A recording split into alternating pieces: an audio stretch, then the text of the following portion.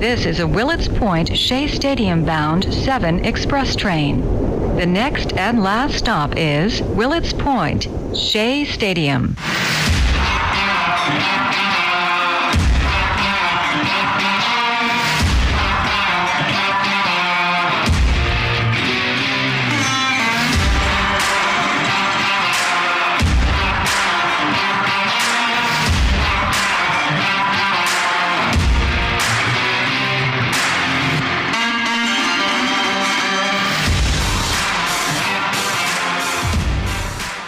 Yes, it is the Subway to Shea podcast. Anthony Rivera here with you, talking about all the news and happenings surrounding that team from Queens, the New York Mets. You can follow me on Twitter at Subway to Shea.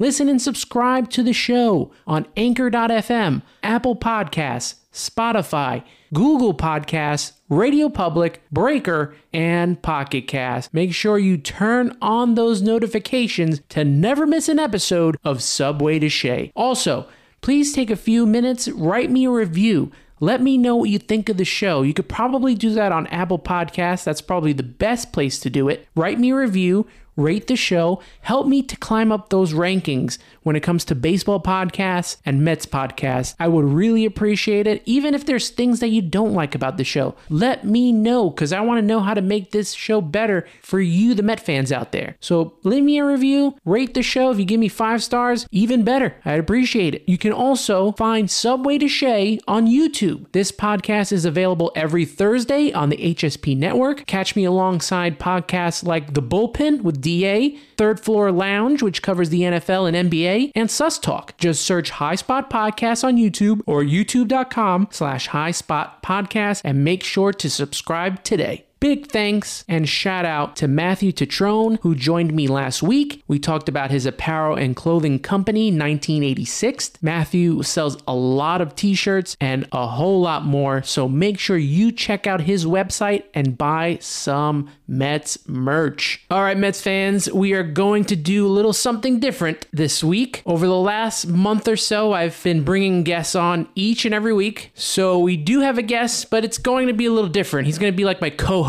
this week. Al Cintrone joins me now, and you may know him on Twitter at @OneInfamousTOAl, where he does his infamous takes on the Mets, the Knicks, and the Washington Redskins. He's also a contributor for the 7 Line. Al, how you doing, buddy? What's going on, brother? I'm good. It's the Washington football team now. Oh, my goodness. Yes. It's been so long now. I even forget. I haven't really watched football as much in a long time. But how do you feel about that, actually, about them being the Washington football team? At first, I was against it because I grew up on that and I have so much merch. But then I thought about it and I'm like, you know what? It's the right thing to do. If it offends a certain group, then I understand the name change. I just wish it was across the board. But, I'm happy they did it. It's different, but I like it now. I fell in love with it, so it's all good. And they won a division this year, so. Yeah, it's 7-9, but I'll take it. You got to be in it to win it. And we did give Tampa their toughest game in the playoffs. So I'm happy with that. By any means necessary. Exactly. All right, Al, you made a great comment during your infamous take on Sunday. You said the start of this season feels like the Mets are 0-5. I agree with you, but let everyone know why you feel that way. It feels like 0-5 because of the bats are not awake, and I understand that every baseball season the bats are behind pitching. It's just the way it happens. But it feels like 0-5 base because of the fan base, to be honest with you. It's so negative. And I've been saying this all during this offseason. I've said it for years, actually. Met Twitter is so toxic, and the way that, it's crazy. So, for example, the Wilpons, we killed them, rightfully so, right? The fan base, we need to get rid of them, sell the team, MLB step in. It finally happens, the sale of the team. And I've said on my infamous take, it's like winning the World Series with the Wilpons gone and Steve Cohen in charge. So that's a win right there. So this year, to me, is the beginning of something special. But 5 games in, it's like 0-5, and the fan base is just bad. It's just so negative. Yeah, and I kind of feel also at fault myself for I just get frustrated so quickly. But, and then I have to reel myself in. It's a process. Like you said, Steve Cohen just taking over this year. Actually, throughout most of this off season, I've been pretty much like you, just calm. And I don't know if it's because of the lack of false starts we've had. had with Washington having COVID and then, you know, the rainouts. I think, I don't know, all that frustration boils over and we haven't even seen that much baseball at all. No. And the other thing that adds to this is that, okay, this off season, everybody wanted certain people, right? And the season started. This is the team we have. To me, we got the best player this off season in Francisco Lindor. The best. Do we have to trade pieces? Yes. But will all four of those guys amount to Francisco Lindor's career? Hell no. So we got the best player available. He's better than Springer. He's hurt. He's better than Real Muto. That 5-year deal is going to, towards the end of that deal, is not going to look so good. He's better than who else?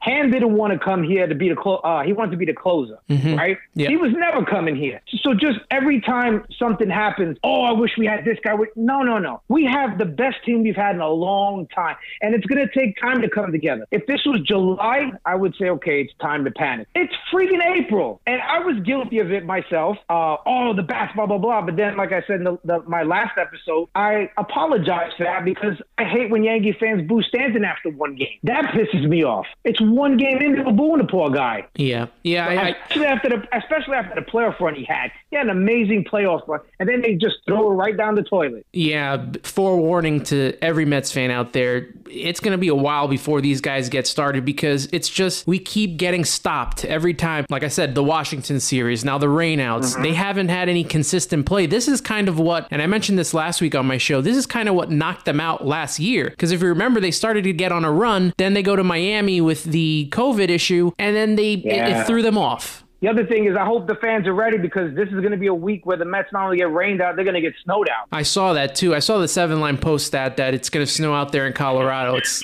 Yeah, they can't catch a break. They can't, but I'd rather this happen now than the end of the season. So let's just get all of this out the way now. That way we can get on a roll, and then let's see how Met Twitter reacts when the Mets get on a roll. So after the delay to the start of the season, and then you had the tough series in Philadelphia, the Mets came home for their opening series against the Marlins. They played the home opener on Thursday, which Taijuan Walker pitched 6 solid innings. He only gave up 2 runs, but he really did look great. What did you think of his performance and what he showed so far? When he struck out the first guy in 3 pitches, 96, all 3 pitches, he oozes swag and confidence, and I love it. And then this might have been the steal of the offseason. Anthony Recker would say, during free agency, the Mets need to get Walker. So I started, paying attention to him, and it looks like he was right. This guy could be a steal. Yeah, and I was kind of a little hesitant with Bauer in the beginning, but then as it got closer, I kind of wanted him on the team just for his pitching. I thought so did I. He pitched well enough last year to get whatever contract that he wanted, and I thought he would have been perfect for the rotation. He would have brought the rotation to another level. But I always kept tabs on like the Taijuan Walkers, James Paxton, who unfortunately now has to have Tommy John surgery. I think he's out for the season. And there's a couple other starting pitchers that the Mets looked after. I think Chris Archer was out there. He's injured. So many guys, and even you mentioned Springer. He's hurt. So many guys the Mets dodged. And Jake Odorizzi. Odorizzi too. And I really do think we might have a really solid rotation once everyone can just get going. Once we get Syndergaard back, Carrasco back, it could be a very solid rotation. We gotta make it to June when these guys are projected to come back. That, to me, that's the thing. Stay afloat because this division, everybody's gonna be beating each other up. So just get to June, and then you get Carrasco and Syndergaard back, and then it's a matter of now you can add depth to the bullpen after that. And remember, Lucchesi still hasn't started a game, and he's the 5th starter right now. So the Mets are going to have the deepest starting pitching in baseball. Yeah, and I know a lot of fans hate this 7-inning doubleheader. I'm not too crazy about it, but I don't hate it, especially with this team right now, because you could either have the pitcher go all 7 innings, or if you want to limit the pitch count for the pitcher, because I know Luis Rojas likes to do that, then, you could go shorter and go bullpen. So I do think the Mets can benefit from some of these 7-inning doubleheaders. I think this is the perfect medicine for right now for everything that's happening with this bullpen. That's the biggest weakness right now. The starting pitching is the strength right now of this team in terms of you got to decide what do you want. So this is the perfect formula today would be 5 innings plus from Walker. Then you go May, Diaz, boom, get the win. Second game, same thing. Stroman 5-6, May, a little loop, Diaz, boom, done. If we see any of the other guys, Lord have mercy. Yeah, and I think we need to see a little more Diaz so that it calms the masses out there. I know that you were having some arguments out there on Twitter this past week with, I know you're just a huge defender of Diaz, and people are going to be on you all season, man. Of course. And I can handle it. Like I'm one of those people. See, if you notice on Twitter, and even in sports in general, analysts, they'll never come out and say they were wrong, but they'll flaunt and gloat when they say they're right. I have no problem if I'm wrong. I'm like, you know what, I was wrong. I'll eat crow. It's all good. Like I can handle that. But again, like this town, we were so spoiled by seeing Rivera on the other side. Mm-hmm. You know, we were so spoiled. And even during that time, the Mets had really good closers. Benitez, he would blow saves here and there. Wagner on the cusp of the Hall of Fame, who knows? You know, and now we have a guy, Diaz, who's got filthy stuff, and it's early in the season. These guys are fragile. I hate bringing in a closer when it's a tie game, unless it's late in the season, or down a run at home. It's the worst. They are fragile. They are creatures of habit. It's just let them come in when it's time for them to come in. You have so many other options out there, and this is what happens. Yeah, not only has the bullpen struggled, but the offense struggled. The Mets were down 2-1. Offense was not doing anything. Then the birthday boy, Jeff McNeil, hits the game-tying home run off of Anthony Bass, who's been struggling since the beginning of the season, seemed to rattle him. They go the walk Guillorme, double the Nimmo, and then once loading the bases, Michael Conforto gets hit on the arm. A little bit of the controversy there because he kind of leaned in the strike zone, which he should have been out. But what did you think of that whole sequence, how it went down? And do you think Conforto's default there? Is it all on the umpire? Now, listen, you do what you got to do to win. They always say take one from the team, you know? But to me, it was his response was weak sauce. I don't know if I did it on purpose, something like that. No, dude, it's obvious. You stuck your elbow out. Take the win. Say, you know what, I did what I had to do for the team. And remember, who was going the next day? DeGrom? So if somebody threw at Conforto, it was DeGrom, correct? Pitching the next day? Mm-hmm. Yeah. So if somebody threw at Conforto, DeGrom throws 102. What, you think he's not going to throw at somebody to protect Conforto? I would have said, yeah, I stuck it out. Anything to win. Man up. Own it. Yeah, I was a little upset at first with Conforto because I really wanted to see him get out of the slump. He's struggling. I don't know if he left over, 19 people on base. He left his village. It would have been nice to see him get the hit there, but he seemingly struck out and got away with it. However, the more and more I think about it, and I saw a whole bunch of Marlins complaining about it, even Mattingly, I thought to myself, if the shoe was on the other foot, they would have done the same exact thing. So a win is a win in my book. They had a guy who did that all the time, Derek Dietrich. He always did that. Always stuck his elbow out. Always. They didn't complain then. Yeah, and then you see that video of Jesus Aguilar stealing Dom's notes. So I was like, that's karma for him. Absolutely. It's all good for Aguilar's a character, so yeah, he's a character, and he'll drive the Mets nuts all season. Him and Sterling Marte and is it Rojas? Yeah, it's like Cespedes 2.0. They look related. They look exactly alike. Aguilar and Cespedes.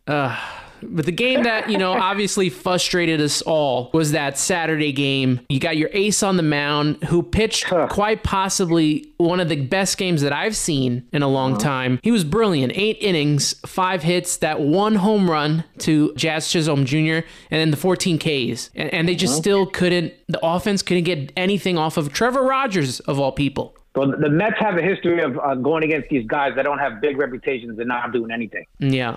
Whether it's the first time seeing a guy or some journeyman, they always have this issue. They've always had this issue. Do you think that they're pressing when it comes to DeGrom games? Do you think the whole team, the bullpen, the hitters, they're just pressing because they don't want to mess up a performance like this guy puts together every day in and day out? Well, it wasn't. If you go back to when Johan was a Met, the same thing happened to him. 1-0, 2-1, pressing. Even Pedro, they press. The Mets, no matter what year, decade, day of the week, whatever it is, they've always had a history of pressing when the ace is on the mound. But then the fifth starter comes up, 16 runs. Yeah. So they've always pressed for DeGrom. The man is perfect out there most of the time. And it absolutely sucks that this happens to him. But he's a team guy. I know this for a fact. I keep seeing, he's going to opt out and leave. Yeah, he's going to opt out because he wants to get paid. But DeGrom, and I know this for a fact, and I even tweeted out there, I'm never allowed to say who I knew who used to work at the Mets, no longer there. You used to talk about DeGrom all the time. DeGrom used to live in the building my friend used to work. Jacob DeGrom loves being a Met. And he's all about team. he would trade those 2 Cy Young Awards in for 2 World Series appearances in a heartbeat. He just wants the team to win. He's a team guy. And in this day and age, it's refreshing. Yeah, I think even Nimmo said it in his press conference that, DeGrom is that, like you said, that he's a team guy. He never gets frustrated at his teammates. The teammates apologize and stuff like that. And he's just, let's go out there. I'm going to do my best for you guys, and I'm going to give you everything that I have, and that's it. Here's the funny thing. You would think that DeGrom's a perfectionist. I know they say it all the time on TV that, Jacob DeGrom's a, perfectionist. Everything has to be perfect, blah, blah, blah. So when Steven Matz was a Met, DeGrom would go out there, pitch his game, and then he would eat his hot dogs on the side, Steven Matz, after one mistake, gets so frustrated. We get so frustrated, you can see it on his face on the mound. So DeGrom used to tell Steven Matz all the time, relax, it's just baseball, and laugh at Matz when he would get so upset at himself. And you can see it's a game. DeGrom goes out there with ease. You never see him really get frustrated. He just goes and plays the game. The same game you played as a kid, now as an adult. Yeah, I think he really liked the way that David Wright got his little send-off, and I think that he will stay with the team. They're already looking at contract extensions for him. So I think he wants that. I think he knows that obviously he won't ever be what Tom Seaver is, but I think him getting close to that area, obviously we're in a different era of baseball. They don't let pitchers pitch as many complete games, if any complete games at all. And I really do think that he's right up there with them. He might have even already surpassed what Doc Gooden has done. And you've seen a lot of Doc Gooden. Yeah, that was my guy. Just say no. It was must-see TV. I had the yellow K as a kid that they used to hang in the stadium every time he had a K. Doc Gooden was, it's so frustrating. I met him when the UFC was here in 2019. I met him at a bar. We snuck into a fundraiser in a bar that a friend was bartending at, and we talked, and he told me he's a huge fan of DeGrom and that DeGrom could go down as the greatest Met pitcher of all time. He seems like such a humble guy, especially these days. I think I met him maybe at a Target in New Jersey, just walking around, and he was just so nice. Doc? Doc, yeah. Yeah, he was really, really cool. Not easy to talk to. It was loud music. We talked for a couple of minutes. He said, I love the hat. I had a Met hat on. And I posted the picture. I've never smiled so cheesy in my life. But it was just awesome to see a guy I loved on my favorite team of all time. Who, by the way, the 86 Mets would have beat any Derek Jeter-led Yankees. But don't get me started on that. 86 Mets are my favorite team of all time, period. Yeah, I say this a lot on the podcast. I was born 1 month after they won that World Series in 86. Ooh. So I've been so if I get frustrated a lot, it's because I just want to see them win a championship. I just want to see them win it. That's kind of why I posted that question yesterday. I wanted to see what percentage hasn't seen the Mets win a World Series, and then now when I see the tweets, I can see, okay, they've never seen. I was lucky enough to see 86. I cried in 88 living in the Bronx. My fifth grade journal was about the playoffs. I cried, man. That was just heartbreaking. Game 7 was over before it even started versus the Dodgers. They beat the Dodgers 11 out of 12 that year. That was heartbreaking. But 86 Mets were rock stars, man. When you wait outside the parking lot, they would drive out in their Corvettes and wave to the fans and everything. It was amazing, man. It was amazing. There was no Yankee fan around. Even my best friend was a Met fan then, and now he's a Yankee fan. And I always clown him. He has a picture with George Foster, and he's wearing a Met jersey. He hates it when I clown him about it. I know for me, 99 and 2006, probably the most frustrating. Mm-hmm. But every time I read about it, that 88 team may have been the most disappointing ending. Yeah, Keith always says 87 hurts him the most because the injuries. They had a lot of injuries in 87 that he believed they could have gone back to back. And I'm with him. If the injuries don't happen in 87, I think the Mets have a legit chance to three-peat 86, 87, 88. That's how good they were. It's a tragedy because of the stuff that brought them down that they didn't win more than one. But that 86 team, like I said, it'll always hold a special place in my heart. It's my favorite team out of any sport, period. Now, going back to this current team, Sunday was also as equally as frustrating. The Mets start the game when they probably definitely shouldn't have. You could see Marcus Stroman was very frustrated on the mound. I think he threw like 9 pitches, and he just kept throwing the ball back to the umpire. Yeah, a whole bucket of balls. He kept doing that. Luis Rojas is, from what I read, he's in charge, or the manager's in charge, correct, of making a decision when it comes to the canceling the game or postponing it. Is that true? That's what I heard, because I vented vented my frustrations out on the umpires, but I was told that it was the Mets that make that decision. Yeah. Now, I don't know how much Luis Rojas makes decisions, as you could tell listening to his press conferences, but you gotta sit that game out, or at least start an opener. Well, when it comes to Rojas, I have some insight so remember they hired Carlos Beltran originally, correct? Mm-hmm. Yep. They really wanted him because he's a smart baseball mind, Carlos Beltran. Nothing against Luis Rojas. He was going to be on the staff, correct? Yes. So they wanted Beltran. When this whole thing went down with the cheating scandal, I know at my job, somebody who used to work for the Mets and his girlfriend, they would come by and she would always tell me stuff. And then I finally spoke to him. And pretty much Luis Rojas, they wanted a yes man after the Beltran thing. That they can tell, do this, pitch this, set the lineup this way. And he's in a tough spot. What is he going to do?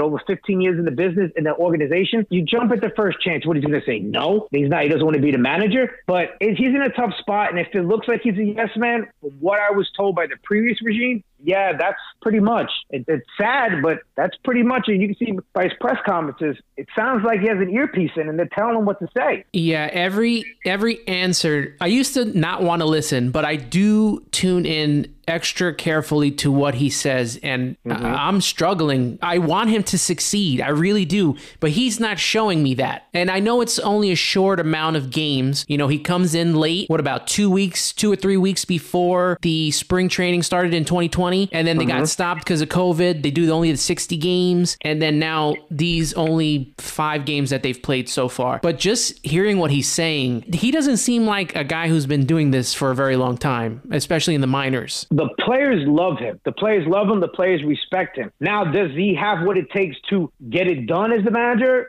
Does he have the cojones to tell a guy, no, this is it for you? And then we don't know that because we're not in the clubhouse. I know the players love him, but as far as do I trust him to in a big spot? I don't know. Right now, I'm leaning towards no. And if the Mets don't make the playoffs this year, he's not going to be the manager, obviously, next year. Yeah, and I was a little surprised that, Sandy and Steve brought him back and not right at the bat went with their own. I think that Sandy knows and has dealt with Rojas, has been in the organization for so long, that out of respect, they gave him this chance, this shot. I mean, COVID last season, so many players struggled, managers struggled, organizations struggled. That's last year was terrible on a lot of people. So I think it's only fair to give him the whole season and see what happens. And if you catch lightning in the bottle, you might have your manager for the next 10 years. And if not, you can go out there. There'll be several qualified candidates available, like a Mike Scioscia. To me, I would love for him to be the Met manager. You got Scioscia, you got Bochy, you got Buck Showalter. I think to me, it's Scioscia. He would love to get back in the game. He had a great run in Anaheim. To me, Buck Showalter, I'm not a fan. He takes the team to that point, and then somebody comes in and cleans it up, does the rest. But to me, I'm a Scioscia guy, man. I love his fire, his passion. And to me, you know how it goes. When you have a manager or a coach, they usually go the opposite way. And Scioscia's the opposite of Rojas. The thing that I always worry about, though, is how much are they going to rely on these analytics? You know that Francisco Lindor, he was frustrated over all this analytics. How much love for Rojas if he keeps sticking to the book? I can't stand this analytic stuff, man. It's ruined sports. It's ruined sports. I don't care about exit velo. I don't care about angle of the swing. I could care less about that. I'm an old school guy. Probably you're the same way. I go by what I see. Yeah, let them play. Yeah, let them play. You got to go. Sometimes you got to go by your gut. If your gut's telling you, you know what, I got to take this guy out, and it doesn't work, then say, yeah, I trusted my gut. I would respect that 10 times more. Well, I went by the book. By the book? Come on, man. Yeah, that's why the first game frustrated me so much when they took out DeGrom at only 77 pitches. I know he eventually said that he wanted to come out and that was the right time, but this whole 6 up, 6 downs, and just let them play. Maybe it does help them out towards the end of the year. But if DeGrom's pitching a good game in September, he better not be coming out early because you want to get the matchups for the bullpen. I know we disagree on opening day with DeGrom, his first start. I was all for it because it's April. I understood. That's why I knew his second start, he was not coming out of that game no matter what. He was not coming out because of what happened in the first game. But I agree with it. I never heard this up-down thing until that after the game. What is this new term? I've never heard of it. But I was all for DeGrom coming out when he did in the game. It was game one. I was all for it. I hope that he's able to adapt to this team and puts out the best possible lineups. I don't want to see, if you got a guy that's hot, I don't want to see him come out because you want him to have a maintenance day. I want to see them play. I want to see these guys pitch. If you don't have to go to the bullpen, don't. Because it seems like a struggle right now for them. I think they're all pressing everyone, the manager, players. There's so much pressure on them this year. So because the projections, they're going to win division. This is a World Series caliber team. I just think everyone's pressing. I think it's a beautiful day out today. Perfect day to play too. I take a deep breath. New week, and let's go. Yeah, let's brush off last week. Let's head into this new week, get some wins, especially if we might get stopped by a snowstorm on Friday. So. Oh, yeah, and then if you've seen Thursday's forecast, forget about it. You just can't catch a break here. Yeah, and DeGrom's supposed to pitch that day. So what do? Do you not, because it could be a start and stop day with the rain, do you run Lucchesi out there and say, okay, you're going to pitch that day, but then DeGrom's going to be in the frozen tundra of Colorado that weekend? Yeah. I think that you definitely have to now consider this opener anytime that there is some sort of rain in the forecast. I agree. Analytics has to make that a rule for the Mets. Like, they have to follow that. I thought that was such a smart move by Don Mattingly to do that in case they come back and then his starter comes in. Luckily enough that we have Stroman going again, but we might have lost him for an entire week. Yeah, I do you think he was pressured into pitching today? I don't think so. I think he's very much his own guy. He seems that way on Twitter. I do think he's a gamer. So I think that he's going to show people that he can pitch. But he was equally as frustrated. And I don't blame him for it. Yeah, I don't blame him, but he'd be mad at the team. The umpires, it's not their fault. They could have. It was crazy because 3 minutes into the game, it starts pouring. You mean to tell me your special forecast advisor that is on the payroll didn't see that one coming? You could have started the game at 140, and they could have got the game in, at least most of the game in, with a light drizzle. But they wanted to start it, and then 3 minutes later, Mother Nature said, hell no, here it comes. And that was that. I don't know who this expert is, but I laugh every time I hear it. And my expert is my iPhone. And it tells me that the forecast is rain. And if it's 50 or more %, I think that they probably should not play the game. My expert is I open the window and it's pouring, and that's that. The sky is black. You know what's coming. And it's not, listen, Citi Field in April, when it's cold, it's not a beautiful place to be in April besides opening day. So I try to avoid April games except opening day, and I'm pretty sure that day it was cold. So you had the rain, soaking rain, and Lindor was swimming that short. All right, Al, before we wrap up here, let everyone know again where they can interact with you on social media. On Twitter, @1, infamous DOL. And I usually put a tweet out that I'm going to go live. I do a lot of tests. I'm sorry because, again, streaming is sometimes it's good, sometimes it's bad. I just want to get it right. Mm-hmm. But it's 1 infamous TOL. That means uncle for all you non-Spanish people. And then, I'm good to go during Mets Twitter, during the games, Mets Twitter. Let's have some fun. I'm all about having fun, respectful fun, but you can catch me at 1 infamous TOL. All right, Al, I can't thank you enough for coming on the podcast with me. I hope you enjoyed yourself. I know I enjoyed mine, and I'd love to do it again soon. Thank you, brother. And we're always on contact on Twitter, so let's go Mets. That was Al Cintrone. You know him on Twitter at 1 infamous TOL. If you're a Met fan, you need to follow him. He's got some great takes, and he does his infamous takes on the Mets, the Knicks, and the Washington football team. He's also a contributor for the 7 Line, so you can find his stuff there where he writes his opinions and his fan articles on the Mets. Check it out and give the 1, and that's the number 1, infamous TOL a follow. Now, some final thoughts here. Let's start off with the bad news, okay? We got some bad news, but then we got some really great news involving the Mets. Let's start off with the bad news first and get that out of the way. Dylan Betances is going on the IL with a right shoulder impingement. So it seems like his Mets career could possibly be over, especially if this injury continues to linger. We know that in spring training, he was only hitting between 91 to 93 miles per hour on his fastball, which was not good at all, especially if that's a pitch that he relies on a lot. So he pitched, I think, 1 game this season, and they sent him right to the injured list. He's going to be replaced by Trevor Hildenberger, and I talked a lot about him during spring training. He's been called up. He's the sidearm armor. He pitched very well in spring. I was very surprised that they cut him so quickly because I thought that he pitched very well, and I feel like we need a side armor on the team. We need someone with a different angle, and hopefully Trevor can succeed with the other Trevor May, and start to build out this bullpen because we need to start seeing success from the bullpen. I'm tired of seeing the struggle out there, especially when you have DeGrom on the mound and he's pitching well, and then you bring the bullpen in, and then what happened on Wednesday with David Peterson against the Phillies. I want to see this bullpen pitch well. Whatever we got to do to get them on track, please. It's very important. The bullpen has struggled for too long, and we're going to have to wait for Seth Lugo to come back. That's going to be a while. So we need these guys to really push themselves to pitch very well. Familia, Loop, you got Trevor May, now you got Hildenberger, Diaz. We need this bullpen to turn it around, especially with the offense not playing well. So far, the only thing that's worked has been the starting rotation.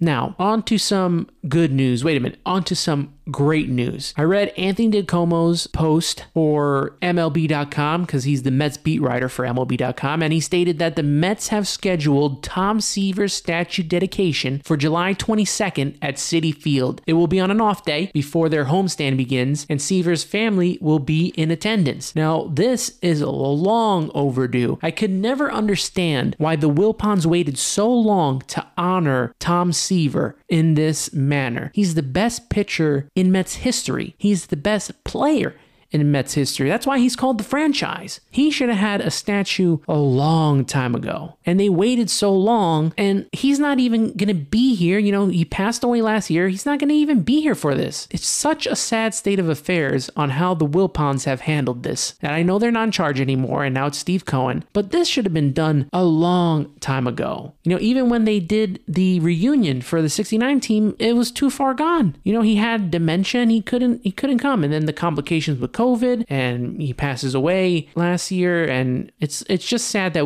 we won't get to see Tom, who deserved this honor a long time ago, get to be here and know how much, you know, we appreciated as fans what he did for this organization.